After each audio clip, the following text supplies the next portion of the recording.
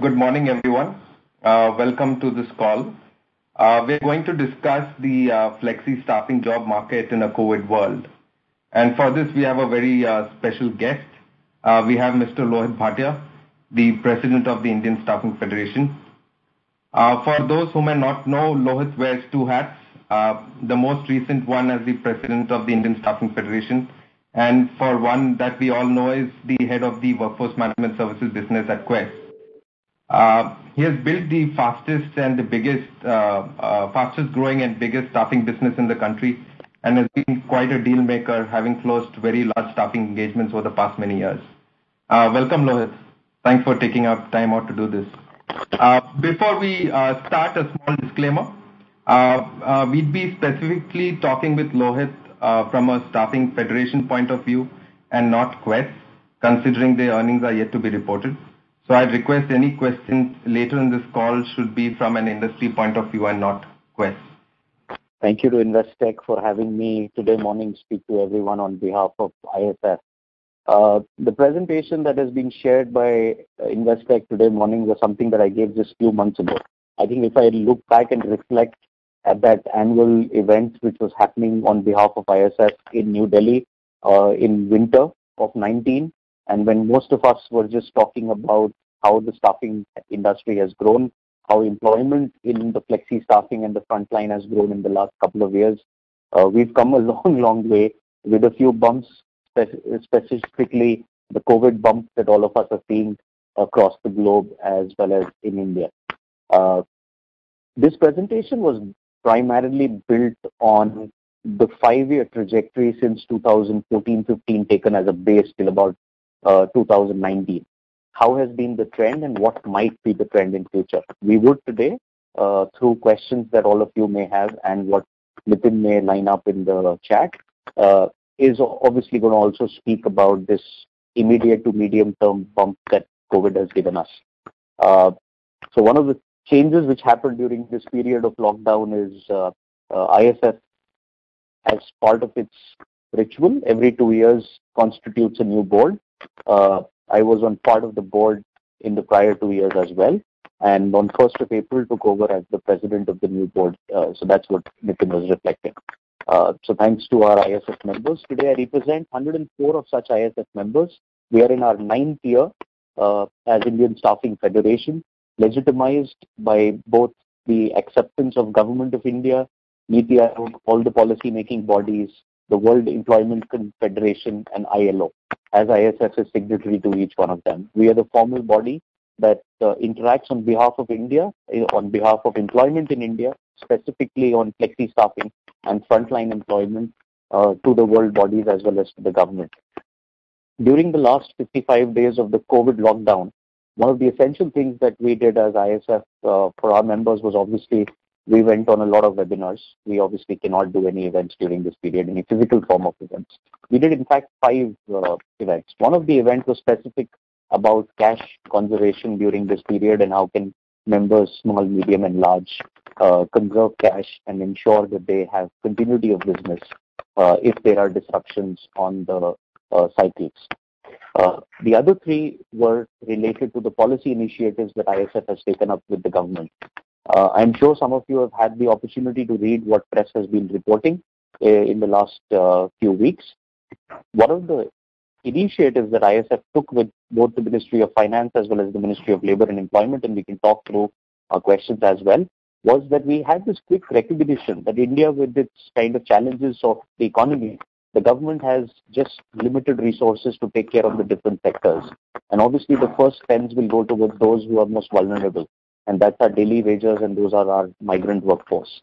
And hence the government will have to give a stable footing to them, and most of the spends will go in that direction, and that's what we've seen by most of the policy measures. As such, the formal sector, which ISF is part of and the flexi staffing is also part of, will possibly not have the kind of cash flows that we would be expecting that we should have. In a scenario like that, we came out with a policy document of the government, which was basically a suggestion based on non-cash and non-subsidy. One such suggestion you've seen has seen light of day, while our suggestion was for the whole year and to bring down the EPFO rate from 12 to 6%, both on employee-employer contribution The government has chosen to initially announce it at 10% and for 3 months. We can talk about other such policy measures that ISF has spoken to the government about during the course of our call today, and happy to brief you on that. Please mind, this is non-cash and non-subsidy in nature, as all of you have obviously figured it out. The contribution does not go from the treasury of the Indian government. Coming to the presentation of today, as you must have seen, we started talking about towards the end of 2019 as to what would impact flexi-staffing industry and formalization in India. One of the critical things to that would be the number of labor codes that the government was undergoing and changing. India has over 48,000 different legislations and rules under labor employment that we have to follow. More than 200 state legislations, because labor continues to remain under the federal structure. It has to be governed by both the state as well as the center. We have over 44, 45 national legislations.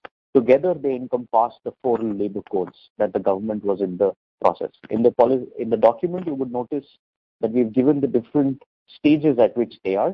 The Code of Wages was the one which is obviously being ratified, the notifications of which are yet to be completely published. However, the Parliament has already addressed it and has already approved it. The OSH, the Code on Industrial Relations, which incidentally used to be the IDA Act earlier, the Disputes Act, and the Code on Social Security is at various stages, which is mentioned on the document. We also spoke about the fact that India has jumped considerably in the ease of doing business. And that obviously and each one of you is an expert to that, from a low base of 142 to rising above 63, and now aspirationally India wants to get into the top 50 and in the top 30. The foreign direct investment mirrors this sentiment in the last 20 years, and again I will not take much time because most of you are aware of this. The GDP, as it is rising for India, at least in the period prior to coming to COVID, even post-COVID, if we step for a moment, there was a revision of GDP for this financial year expected to be in the range of 5-5.5% pre-COVID. Post-COVID, this has been revised by various economists, various government bodies and international bodies to hover anywhere between the minus 1.5% to the plus 1.5%. However, if we reflect this over what's being anticipated for other markets, other major markets, be the US and Europe and everything, it still seems as if India would possibly come out slightly better in comparative terms. I'm not saying that a reduction in GDP is ever beneficial. However, what needs to be noticed is that the trend of GDP, and if we say the last 6 years was an averaging of 6%, in the good times it was about 7.8 to 8%, in not so good times we were 5.5%. If the trend of the last 6 years was 6.5%, what needs to be noticed here is that the formal economy was growing at that percentage. However, the formal jobs, the permanent jobs were barely growing at about 2.5%. Within the formal jobs, the temporary staffing jobs were growing at over 7.5%. And the base of the ISF members, which is the top 104 companies, as I mentioned, which today contribute 1.1 frontline jobs in India in temporary staffing, were growing at nearly 16.5%. So this tells you that when it comes to entry-level frontline job environment, you would always notice that there is a multiplier effect to the GDP. It is 2x or 3x of what the GDP trends at. What has staffing achieved in India for itself in the last couple of years? India today ranks the number 5th as far as flexi staffing in the world is concerned, and I'm here talking about volume. The reason particularly for that is that most of the results are hedged in US dollar or euro terms. India is 1:70 or 1:80, whichever way you look at it, as far as wage rates are concerned. So value may not be the right denominator to look at flexi staffing, but the growth of flexi staffing or the size of flexi staffing is already the 5th largest. As we anticipate coming into FY at the end of FY22, this should have risen to about rank 4th in the world on volume terms and maybe tending towards rank 3. You'd also notice that the penetration of flexi staffing, as some of the firms went in for an IPO back in 2014 and 15 from their dear HPs, you would remember that the penetration in flexi staffing prior to the companies going into an IPO was shown as about 0.33 to 0.35 in India. That means that for every 100 employees who find a formal job, only one-third employee or 0.3% of an employee is the one who had a flexi-staffing job. In the last 5 to 6 years, this has already more than doubled. And today ranges between the 0.65 to 0.77 range as far as penetration of flexi-staffing is concerned. What does this really mean? This means that on a growing base, flexi-staffing is growing faster than the other economic denominators of employment, be it permanent employment or any other mechanism of employment. The second point to notice is what kind of a runway are we talking about as far as India is concerned. The world's average during this period has already crossed the 1.8% penetration mark and tending closer to the 2% mark. That means the world is still 3x over India's penetration as far as flexi-staffing is concerned. And that typically allows India a headroom and a runway there.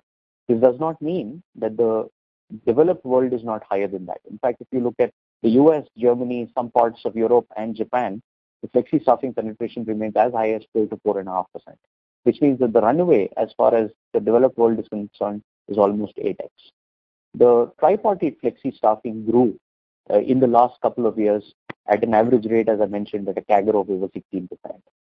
And hence brought the flexi-staffing industry, formalized flexi-staffing tripartite industry in India to about 3.3 million, of which ISF represents the largest volume with the top 100 companies at about 1.1 billion.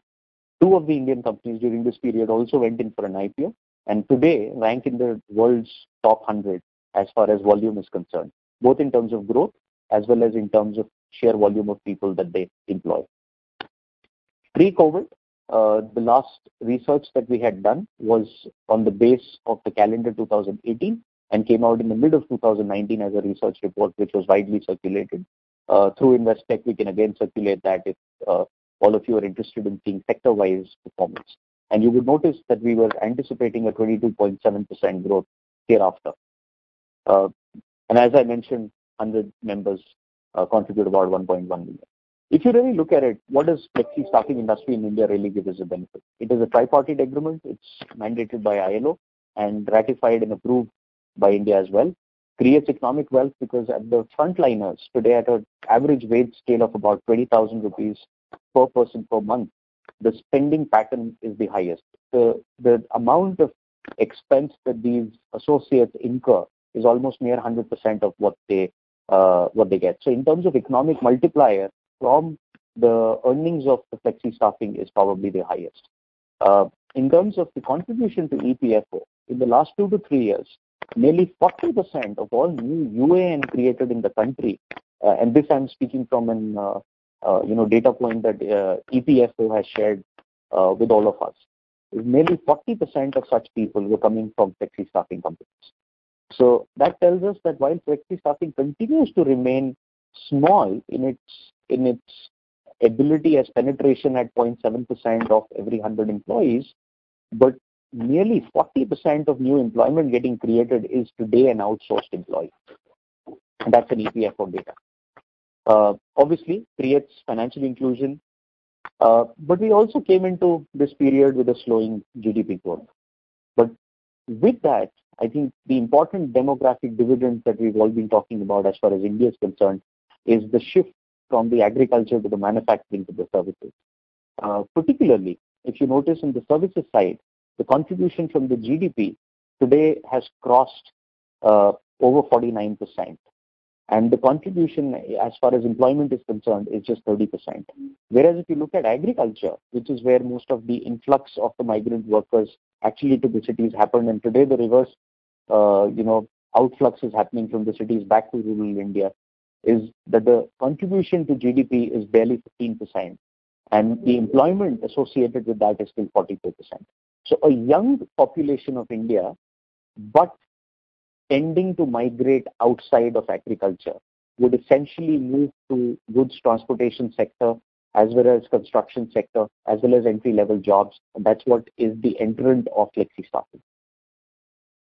During this period, in terms of formalization in the last, say, 30 years since the big economic revolution of 91 and 92, you would notice that the salaried workers in India have gone up from 14 to about 22% and gradually increasing. However, China has, during the same period, moved up from about 31 to 53%. A big data point that in our research, as ISF that we had mentioned, was that we had taken the population, the working age, the labor force participation, and then gradually come down to the tripartite or the flexi-staffing industry. If you look at this, you would realize that the population in terms of new people entering the workforce is almost 1 million a month. In terms of the workforce participation, it's growing at about 4.5%. But when you split that between informal and formal, you'll realize that formal is growing at 11%, whereas informal is growing much slowly. Within that, temporary staffing is growing at over 12%, of which the fixed-term contract is growing at nearly 15%, within which tripartite is growing at about 16%. If you extrapolate this for almost a decade or more, you would realize that by the end of this decade, with the demographic dividend of new birth, increase in working age population, the increase towards the formalization of the workforce, and thereby the entry-level flexi-staffing, this is a runaway of almost 6x the size of the industry. I'll briefly take a moment to explain some data points that I got for the BFSI industry, as particularly that was the ask from Investec. One of the largest penetration, like I mentioned, that the penetration in flexi-staffing in India in formal employment continues to be 0.7%.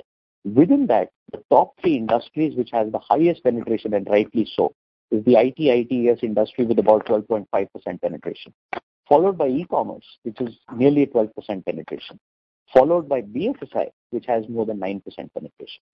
So some of the industries, including BFSI, is almost 12 times more penetrated towards flexi-staffing and continues to remain a large flexi-staffing market as well.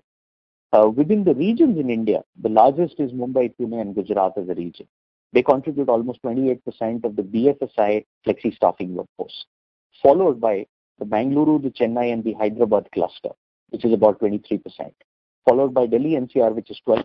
But if you add Delhi NCR to the tricona of, let's say, Jaipur on one side, Chandigarh and Mohali on the other side, and the entry of UP on the third side, then that tricona will tell you that it's almost 26%.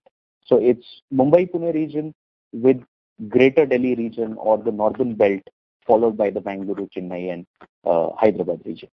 If you look at it in terms of people staying into the jobs, on an average in BFSI, 94% of the workforce in flexi-staffing in BFSI continues to remain less than 2 years because a lot of absorption happens into permanent jobs from here.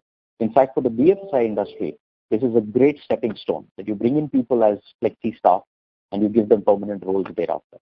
In terms of gender diversity, if you were to look at it, it's about 18% women workforce in BFSI industry from flexi staffing and about 82%, which is males. From last year, we've actually seen GDP growth sort of slow down, and we have got into this situation of a lockdown. But we haven't really seen sharp drops in, associate or staffing companies as yet. And to add to this, you have some data from CMIE which suggests that unemployment was at 27% last month, and also adding data points such as 18 million salary jobs going away. How do you put 2 and 2 together with these data points?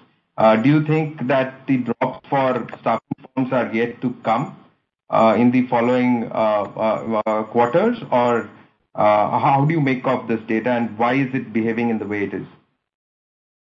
It's a great question. You'll have to allow me a few minutes to explain this because this is a little vast. First and foremost, I think in the lockdown of 55 days now, this is the 3rd month where the flexi staffing companies are going to payroll for their customers. There was March, which was locked down for about 8 to 10 days, followed by entire April of 30 days, and now a good part of May. But obviously, unlocking is happening and economic activity is starting at places. First and foremost, I think the Indian industry towards employees is very, very humane. For us, employee is not just a cost, but it is many other ingredients inside an organization. If you reflect this with what is happening to staffing in US and Europe as we speak, a lockdown announcement on a Friday means typically downsizing which happens on a Monday, and it happens via an email. Whereas third month into the row, the flexi-staffing companies are having conversations with customers as to how the two of them put together can bring down cost over a period of time. And this necessarily does not mean that you downsize. In all situations, it does not mean that you downsize. Point number two, as far as India is concerned, flexi-staffing is very, very entry-level wages. Organizations are today, when they are looking at their cost base, they are dividing the reduction in cost as far as India is concerned on non-people and then people-based cost. First, they are addressing the issues of non-people. So travel is being cut big time. All the frivolous expenses towards your infrastructure, office seats, the kind of fancy environments that most organizations possibly created in the last few years. There's downsizing happening to that. And then the organizations are coming to people. Within people itself, if you read from any of the media reports which has come and what media has been talking about, it's the senior most who are taking the deepest cuts, and rightly so. So which means that a lot of these cuts don't happen at the entry level because of two reasons. One, the wage rate at the entry level is the lowest. For you to make a cut at the entry level, you'll have to do the same cut to over 100 or 300 employees than you would do at the higher levels, and you would still see the same amount of impact. Second, the way India announced the policy of lockdown, and they took the benefit under the DMA Act, the Disaster Management Act 2005, and virtually made it impossible for organizations to let go of workmen or workers. I've had many media calls come to us, and a lot of people have asked us this question, that why is it that from the first week we heard so many organizations are downsizing their employees, but at the same time, they seem to be keeping their frontline employees. So while the frontline employee, as I mentioned, is very low on the economic cycle and the wage scale, and hence the impact is the lowest even if you do deep cuts. Second, the law prevented you from doing that. And third, there is a recognition in the organizations that in the rebuild period, it is this employee who runs the fastest to acquire customers for you. They are the ones who are the frontliners who have touch points with your end customers. And hence, keeping them on rolls is not better than letting go at this period and rebuilding all over again.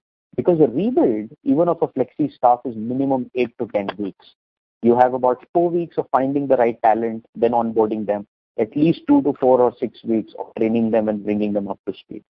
So these have been some of the reasons why that meltdown that we felt that flexi staffing in India will mirror the way meltdown happens in Europe or US will not happen. Lastly, flexi staffing in India contracts a cost plus model mostly, which means the customer picks up the tab for the expense along with the agency's fees and the 18%. Unlike most of the contracts globally, where the flexi staff, if they are let go of by the customer, they become the bench of the staffing company. And the staffing company for that much period has to pay for it and then wait for a government dole to come, which will be towards wages. And US announced a $3,500 per person at the entry level.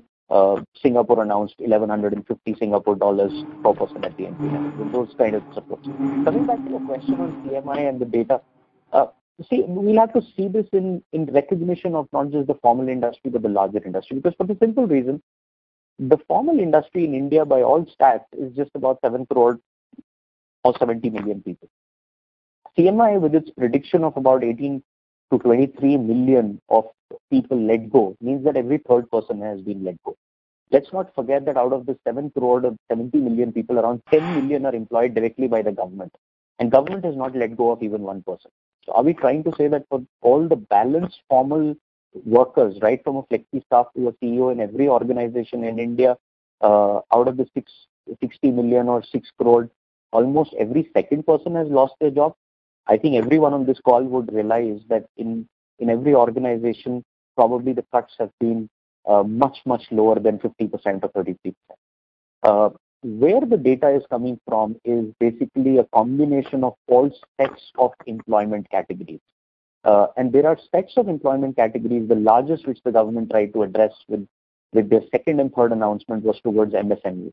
If you remember from the announcement that the government made, the government said 45 lakh enterprises are under MSMEs today, contributing nearly 11.7 crore population or 120 million people. The biggest cuts or the deepest cuts have happened there because the cash flow conditions of these companies were the weakest. And which is why a huge amount of dollars have gone to support that industry. But that industry or the MSME contributes on an average 26.4 employees per organization. And they aren't really the customer base of most of the flexi-staffing companies. So we'll have to see it in that perspective. Sure. So if you were to, if you look at the underlying sort of movement, that it's the law which sort of stopped the cut in jobs, and then think about what the government is doing in terms of maybe some cuts in government staff salaries across different states and so on and so forth. And if you were to assume that consumption would take some time to really pick up, assuming that certain sections have been impacted, do you think that once the lockdown is over and once this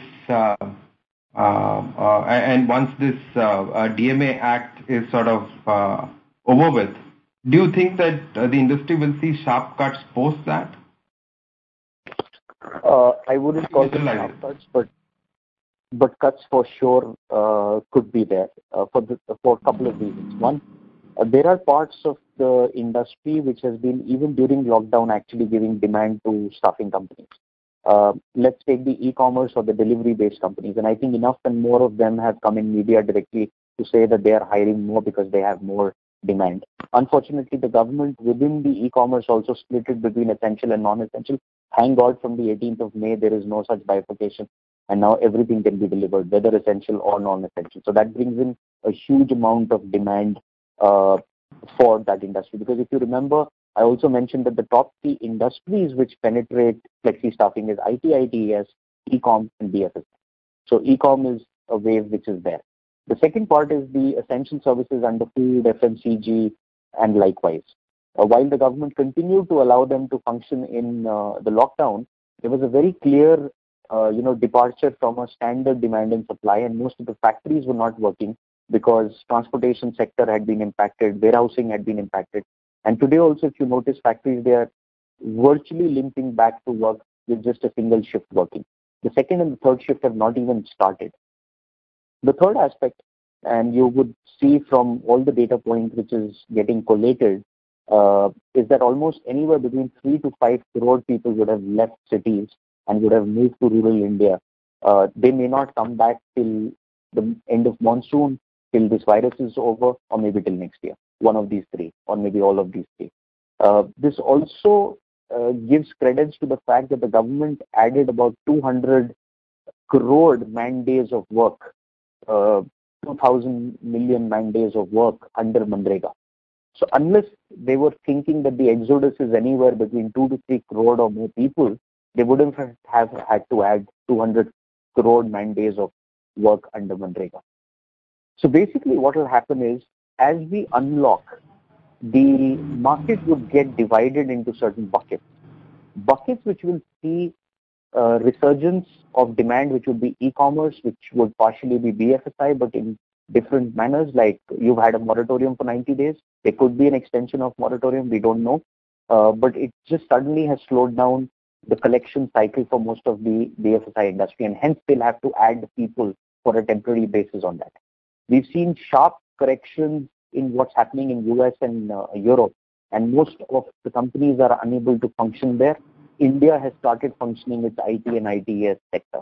NASSCOM itself has given a statement saying that now 93% or more of our people in the IT industry are completely ready to work from home.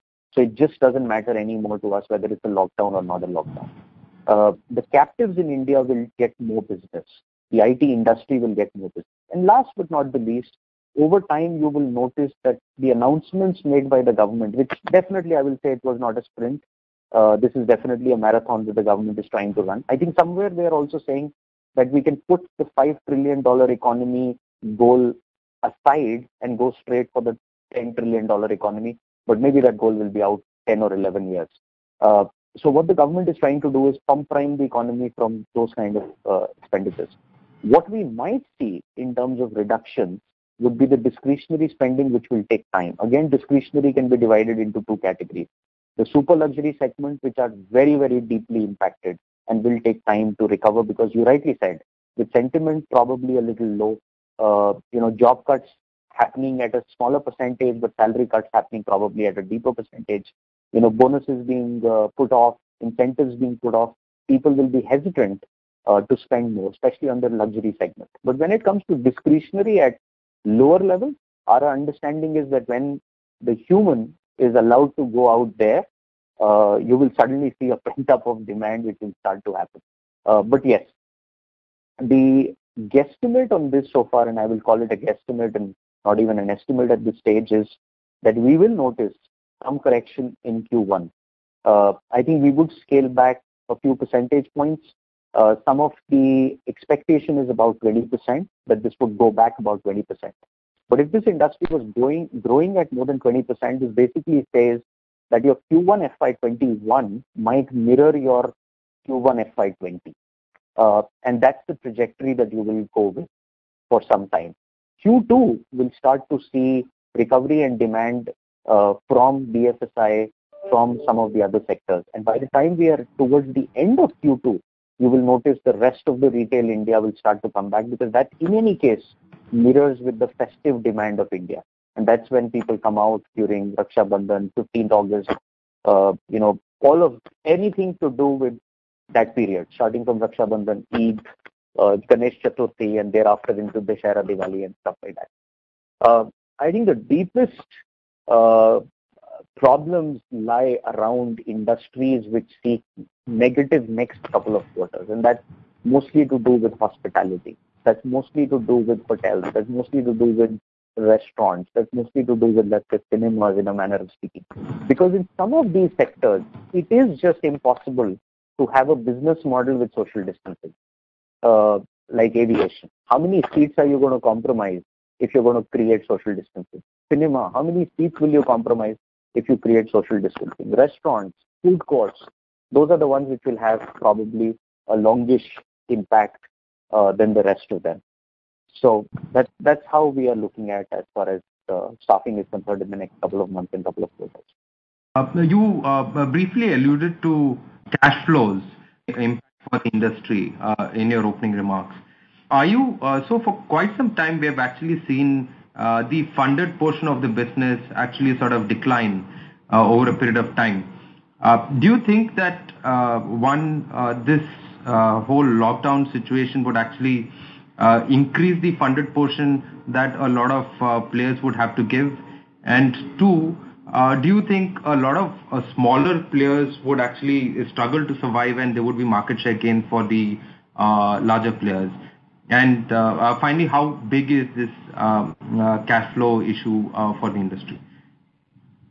So to your first question, which is about the difference between funded and advanced business, there's always been an arbitrage on fees or earnings between funded and non-funded. Funded being more expensive to the customer and for the right reasons.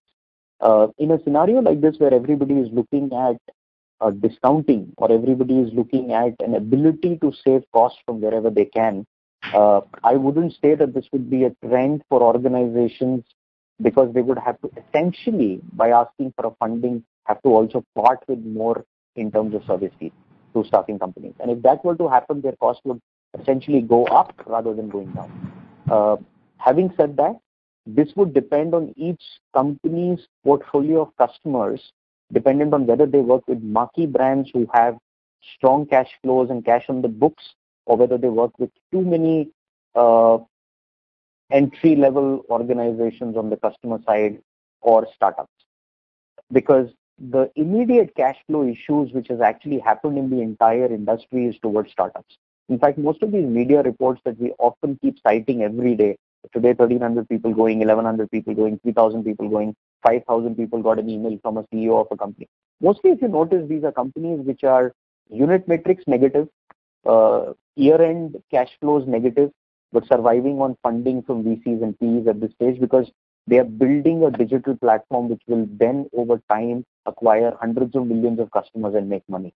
The question is their model wrong? No, absolutely not. I think the timing has suddenly become wrong for them. So they have started to squeeze their belt because of that, and they've probably realized that they need to be smaller than where they were. So I don't think so that part would be, and if that situation were to come in front of staffing companies, I think most of them are smart enough to take the right calls to that extent. Now coming to your second part of the question, which is what happens to the long tail. The emerging from any recession or emerging from any kind of a disruption in economic cycle always tends to make leaders larger than previous times. One, because survival for leaders is, or for survival for larger companies is much easier because they have a bigger portfolio, they have a diverse portfolio, many customers to rely on, many markets, many geographies, many different lines of business. So that diversity helps them. Leaders are also able to cut their slab more than smaller organizations because smaller organizations in any case were stealth. But the leaders were large, and hence for them to have internal indirect cost reductions, abilities are always greater. Third, for leaders to move towards technology, even during this period, and do a lot of digitization and to invest more in digitization for further bringing down unit cost or unit metrics is much easier, again, than the long tail or those organizations. So that's been always the experience the world over in any sector. I think that's been the experience. May continue to happen in staffing as well, as far as India is concerned. And tougher conversations, if you have only a few handful of customers that you rely on, you've got a small book size, tougher conversations become that much more tougher. But when you've got a much bigger book size and you've got thousands of customers, then the ability to arbitrage across those sectors also is much better. So while from a staffing industry perspective, we have a long, long way to go. We are so underpenetrated that we have a huge runway. But this, unfortunately, could be an outcome of what's happening around us. Hi, Lohit. Lohit, can you talk a bit more about these 4 labor codes that have been designed now? So what is the current update? And second, do you see any risks in terms of any states having the optionality of disrupting these as well? Sure. So great question. As far as the exact status is concerned, that's part of the deck that we sent today morning. I will not go into the specifics of it because it will take time to explain each one of them. But the Payment of Wages Act was the first one, which has already been approved at every stage. The notification as to the date from when it gets notified and worked in the country is awaited. On some of the other key codes, which is the industrial relations, it's obviously the big significant shift is the word disputes is removed and it's made relations, and I think that's the direction they want to take it in. The code on social security obviously brings in the gig workforce, and you would remember from the announcement, the 5th stage of the announcement of the finance minister, is that they are coming out with a policy measure which will cover social security for gig workforce and platform workforce as well. When we looked at in the pre-COVID time of the 4 labor codes, I think as a staffing industry, we were pretty very, very in favor of these legislations. They are increasing and enhancing ease of doing business. ISF itself has been working with the Ministry of Labour for the last 3+ years to draft most of these legislations and continues to work with them. And one significant measure in this, you would remember, was the nationalized PLRA or the labor license, which was also supposed to be notified and ratified. One big expense and difficulty to do business for large staffing companies is that they have to take state-wise labor licenses for each of their national customers every year. Whereas one significant policy change in PLRA was that nationalized staffing companies will be enabled to take a national labor license for the kind of growth that they anticipate and then lean or assign against that labor license to the customers that you sign. The labor license in itself will remain concurrent to the number of years that you have the customer in your contract. And then the customer steps out from some of the expenses and some of the responsibilities as a client. Having said that, so that part was absolutely positive, and we are very, very pro, and ISF is working very closely with the government, and we'll continue to push for that. Coming to your second part of the question is that is there a fear that we are now disrupting the hard work of the last 3 years and we are further trying to do ease of doing business? I think we have to read it in a couple of contexts. One, the state governments have come out with a direction to attract new businesses, mostly manufacturing-based businesses, with an understanding or an intent that by doing this, more and more organizations world over will look at India against China. But if you may look back and see, one of the policy measures that was announced by UP government was to move the overtime from 8 to 12 hours has been withdrawn by them. The second part is that these are, as I mentioned, these are under concurrent lists. So under the federal structure, we need a consent by both the state and the center, which hasn't happened in any of the cases. Third, the Bharati Mazdoor Sangh, the union which belongs, in a manner of speaking, not belongs, but kind of, bends towards the current dispensation, has called for a nationwide band on this. So our understanding on this entire thing is that we don't need to let go of the labor laws. We need to have the 4 labor codes come out and get ratified and notified at the earliest. That itself is a significant amount of ease of doing business. Certain things always need to be protected, which includes minimum wage and social security. Also, I will bring your attention to the fact that while these 8 states came out with some policy measures to ease, and UP went to the extent of saying all labor laws for 1,000 to 1,200 days will be kept in abeyance, the finance minister announced that we will have something called a national floor wage. So between the state government and the center government itself, we see that there is a disconnect on this issue. Because if they're saying all labor laws will be kept in abeyance, that also means Payment of Wages Act, which means Minimum Wage Act. And then if that is happening, then why is the union government announcing a national floor wage? So in the end, I mean, this is our pre-understanding, and we haven't seen the fine print of the ordinance that they are planning to come out with. But in the end, our understanding is this is finally going to become a slightly larger initiative than the 20-30-year-old SEZ initiative. If you remember, we created in the country SEZs, which were these bonded units which were enabled only for exports. In future, state governments might come out with certain such land, and they will say, if you put enterprise within this confines or this wall, you get these benefits in a time-bound manner. But will every labor law completely go away? I have my absolute doubts on it. In terms of this migrant labor issue, and this question is not necessarily only for flexi-staffing, but overall economy, how big is this issue, and how do you see this playing out? Great question, Sandeep. I think our estimate is what the media and the government has also been estimating. We were first estimating on the number of passes that the states were giving and the portals that they created to register for the migrant workers to come back. So we were doing quick estimates basis that, and we were coming to a number of about 1.5 to 2 crore people being backwards from cities to the states.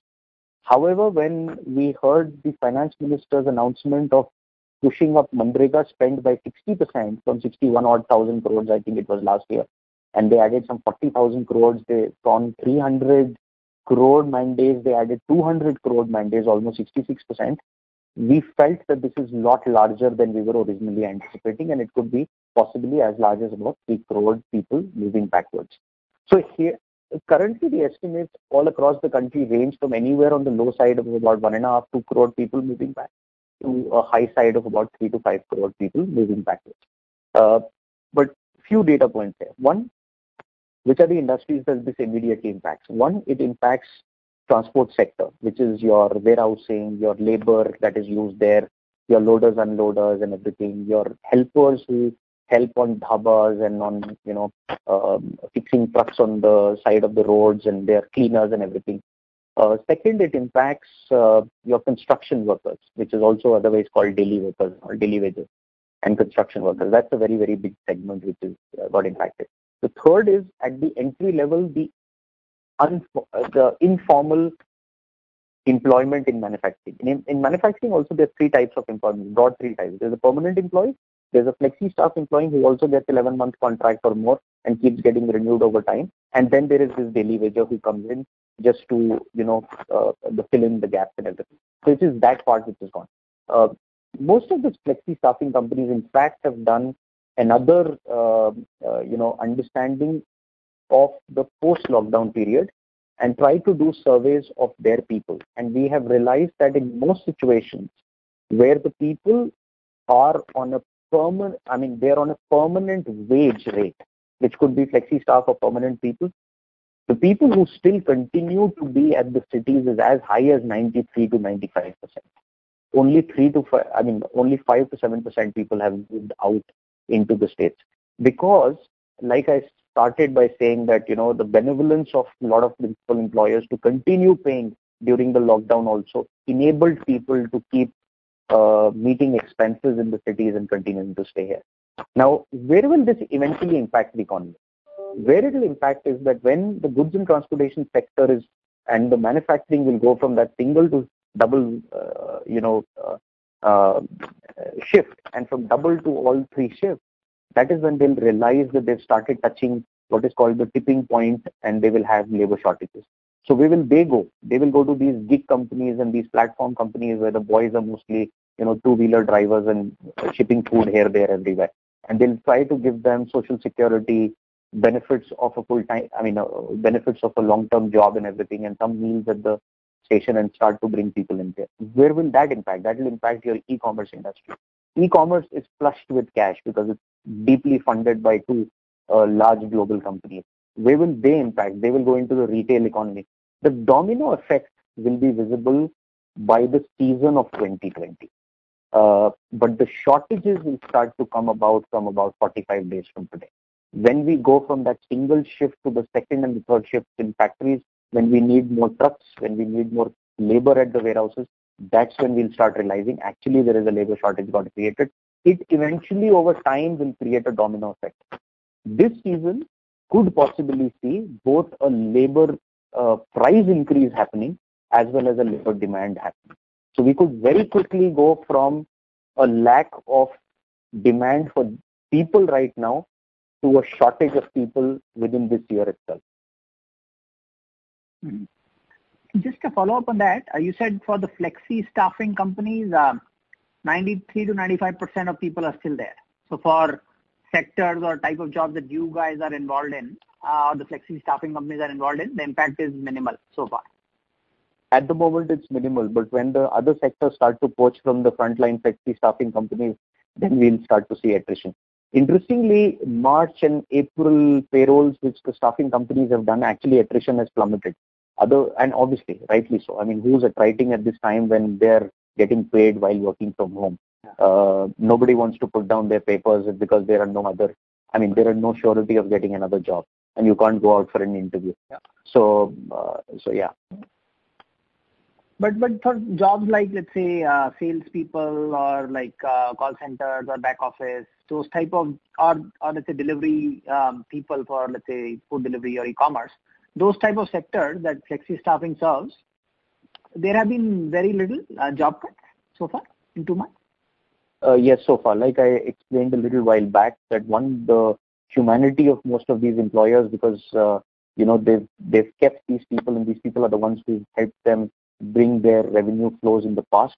Second, the DMA Act, which was a protector towards the wage earner and the workman. It was not a protector towards people on this call, because the government of India's labor legislation does not speak to executives and managers and salaried employees, but speaks to the workmen.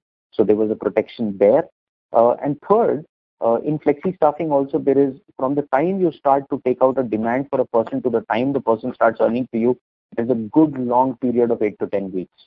Unless you see a very, very deep impact in your industry, let's say you're a tourism or a travel company, or let's say you're a cinema company, or you're an aviation company, or you're a restaurant or a hotel, unless you're one of those, because you don't just see the problem today during lockdown, but you see protracted problem in Q2 and Q3 also, the let goes part has been much lesser.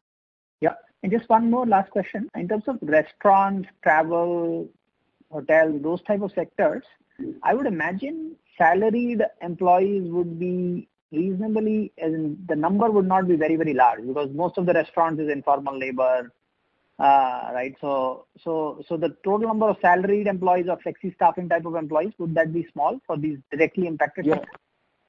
You're absolutely right. In fact, flexi-staffing penetration in most of those industries is very minimal. One, in aviation, as the Indian law is, you cannot have people on the tarmac side or inside the airport buildings as outsourced employees. So they have to be permanent employees of those companies.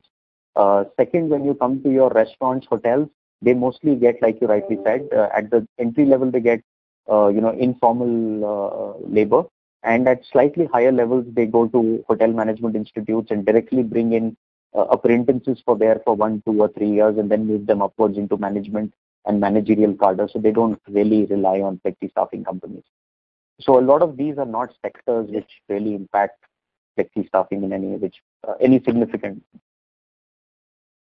As the demand comes back, do you expect manufacturing to have big issues in terms of labor, or over time these labor will come back? If they're getting more money, they will come back from sort of villages. No, in fact, with manufacturing, our analysis is slightly different. Our analysis on manufacturing is that the formal flexi-staffing companies weren't able to penetrate all these years for many, many reasons. And I'm sure all of you understand those reasons.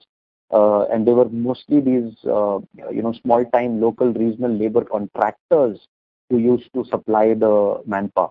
Now the issue would be that most of these people will be not able to compete with the large flexi-staffing companies in being able to supply manpower where ramp-ups happen. So a lot of these people will move out from, local labor management kind of scenarios to formalized ways of running their factories.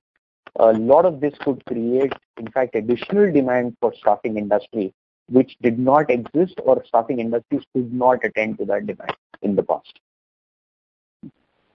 But can you get labor even if it's through formal staffing? Will you be able to get labor given that all these people have moved out? The good part in India is that we started something called skilling about 6 years ago, and that has created about 20,000 plus skilling companies in the country, which have been doing a few million upskilling every year.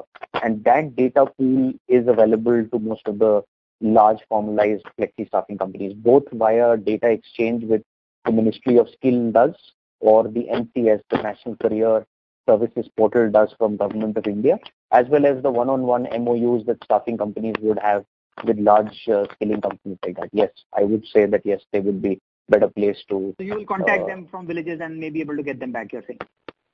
May not require them from villages, but neighboring areas. See, there is also you have to also see from this perspective that there are, states which are consuming labor and states which are giving labor. In the past, what was happening is certain set of states were hesitant to take their own people, and they were mostly relying on other states which were cheaper, and they were taking labor influx from there. Today, that trend will also change. And that trend can easily change if you have skill centers in those states which are well penetrated, and they've had people who've been skilled in the past. So that ecosystem of skilling companies, staffing companies in the center of it, and the demand coming in from the manufacturers, the three of them together can fulfill that requirement. You said that instead of getting people from UP, Bihar or other states, they may just try to get labor from neighboring areas. That may be a little bit more expensive, but is it even available to do all this construction work and manufacturing work and things like that? Yes, absolutely. Let's also not forget that Kerala did a massive exodus of people going outside the country, and hence they became deficient in their own state, and hence they had to rely on people coming in from Orissa or Jharkhand or other places and everything. Today, Kerala has also got a few 100,000 people back from the Gulf countries. So even the states which were deficient in the past may not be so deficient in the future themselves. But like I also mentioned a brief while back, the domino effect will start to happen when manufacturing goes into second and third shift. And when that starts to happen, the wage scales and wage rates will increase. When it increases, a person in Kerala will be inclined to work in Kerala state itself, may not rush for a 20,000 rupee job or a 22,000 rupee job to the Gulf country. And hence Kerala may not get a cheap labor from Jharkhand at 12,000, but might have to pay to a local Keralite which is 18 to 20,000. And which is why I said 6 months from today, we'll be speaking very different languages. There's a shortage, and hence suddenly at the front line, the wage scales have gone up. When the government reforms all these existing labor regulations, and the regulations become more contemporary, transparent, and easier to comply with, under that condition, does the value proposition of this flexi-staffing companies to its customers, does that run the risk of getting diluted? I think prima facie, if someone to read it from that perspective, that is the inference that anybody could get. But that's not the only reason for why flexi staffing happens. If there was a labor arbitrage happening or a compliance arbitrage happening, then what you say is true. But today, flexi staffing companies also stand true to every labor compliance and labor legislation that has to be done in the country, including giving people GMC, GPA insurances beyond just the ESIC mandated insurance. So the reason for people to do flexi staffing from large organizations and growing organizations is not labor compliances as the only hurdle or the arbitrage. One of the simple reasons for that is that technology is undergoing significant shift. Your customer buying behavior is undergoing significant shift. So what you sell, what you buy today, you may not be doing exactly the same thing and 3 years from today, and hence you may not need the same category of skill of resource 3 years from today.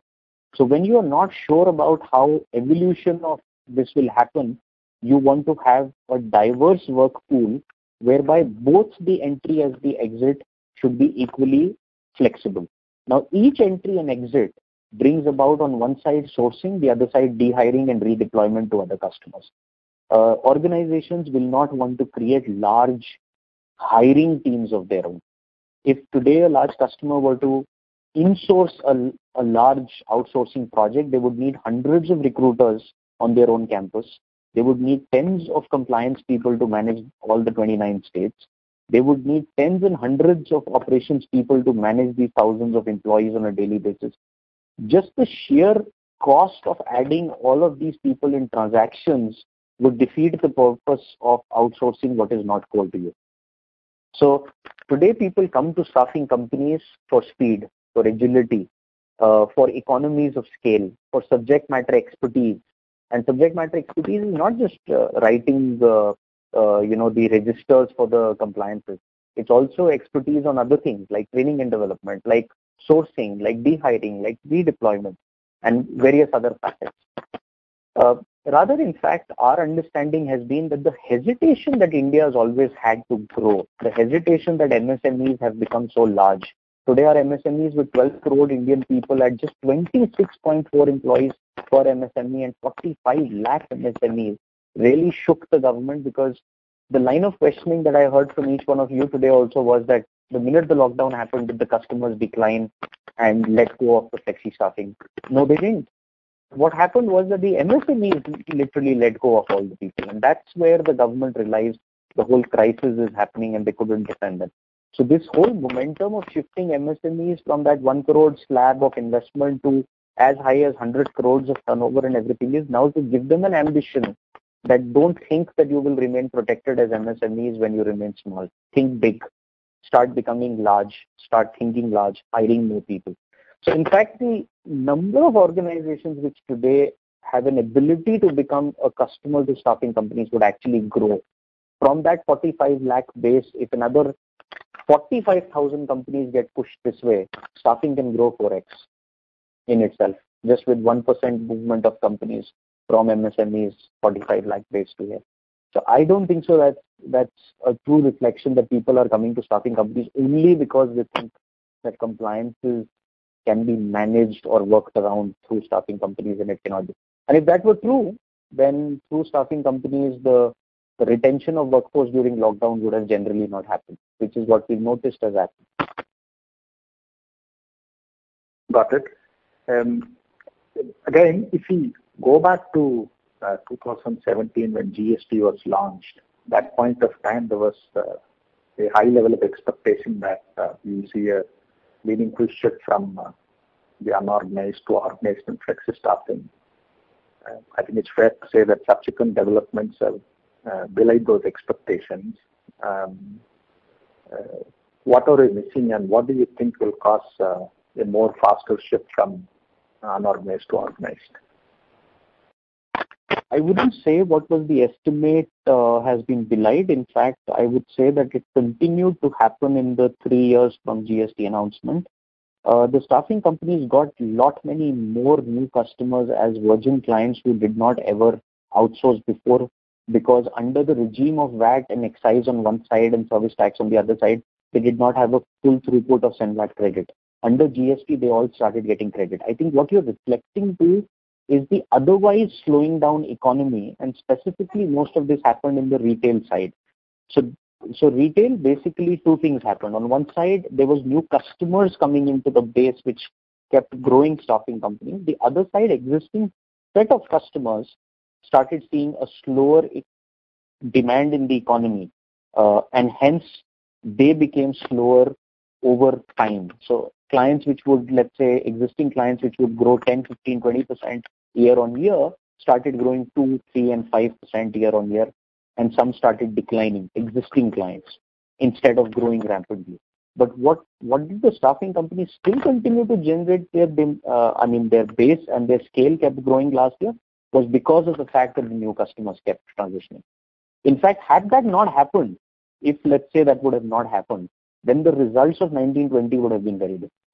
In fact, it could have probably seen a decline rather than a growth. So I think GST helped, but the rest of the economy started to see some headwinds. Before coming into COVID, India was not in the finest of shapes in any case as far as economy is concerned. We were slowing down and jobs were reducing. So from that standpoint, I'm saying that the two things netted each other off and we still saw significant growth. So I think that would be there. The second significant thing would be that, as we've just spoken, that the pent-up demand in certain sectors will start getting visible from Q2. Q1 will definitely be something that we will have to reset. We feel that people might go back a year, but I'll also draw your attention to some global data here. We were analyzing the data of the 4 listed large multinational staffing companies who've been around for decades, overseas and listed overseas. And this data is in the public domain. Each one of you can also Google and see it for yourself.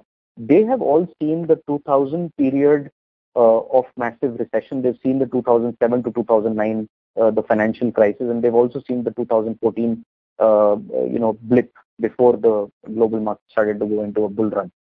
In each of the times, you would see that they have corrected just like the stock market tends to correct.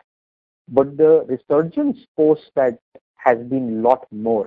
In fact, some of the leading companies today are 4 times the size of what they were if you take 1999 and 2000 as a base.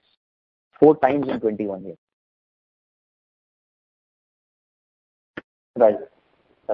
And lastly, so you expressed a view that when manufacturing does pick up, goes into the second and third shift, this tightness in labor is going to lead to possible wage increases. Typically in India, wage increases tend to be a bit sticky. So what will be the cost of this temporary hike in wages due to temporary demand-supply mismatch? And second is, again, many of the employers are also not in a very strong condition. In an environment where pricing power for the employer is weak, how feasible is it for them to absorb this higher wage cost?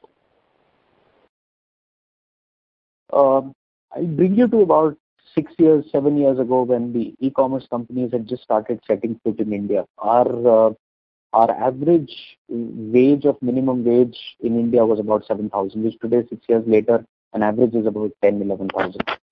Some states are still below 9,000. That's, not fair, but anyway, they are there. And some states are as high as Karnataka and Delhi, which is 18,000 and 21,000 odd respectively. But the national, if you take an average, is about 10, 11,000. You'd be surprised to know that just with the advent of 2 aggressive e-commerce platforms today, in the last 6 years, they have outstripped the minimum wage average by almost 2x. An e-commerce company today almost pays between 18,500 to as high as about 23,000 per person, which is double the national wage if we take an average of the wages today. And in some states, in some cities, in some pockets, during certain periods of the year, which are also called their seasonal uptick in demand, they pay more. And that has then led to a whole industry of, these two-wheeler delivery boys, including the ones which work with large platforms and gig companies as partners, who even aspirationally earn more than 22, 23,000. That's a different question. That if you were a flexi-staffing employee during lockdown for an e-commerce company, you still got your 21, 22,000 wage, even during lockdown, whether you were in a red zone or orange or a green. But if you were unfortunately with one of the platform companies and you aspired to earn more, your cash flows completely went for a toss because orders went for a toss, and those companies do not pay you wages, but they pay you for delivery. So all it takes in every industry is actually a handful of leaders to change the discourse and the direction. Yes, it will become sticky and difficult for the tier 2, tier 3 and tier 4 suppliers if the wage rates in certain states were to start going up. And it will become difficult for them to hire at those levels because their cash flows would also be under severe constraint.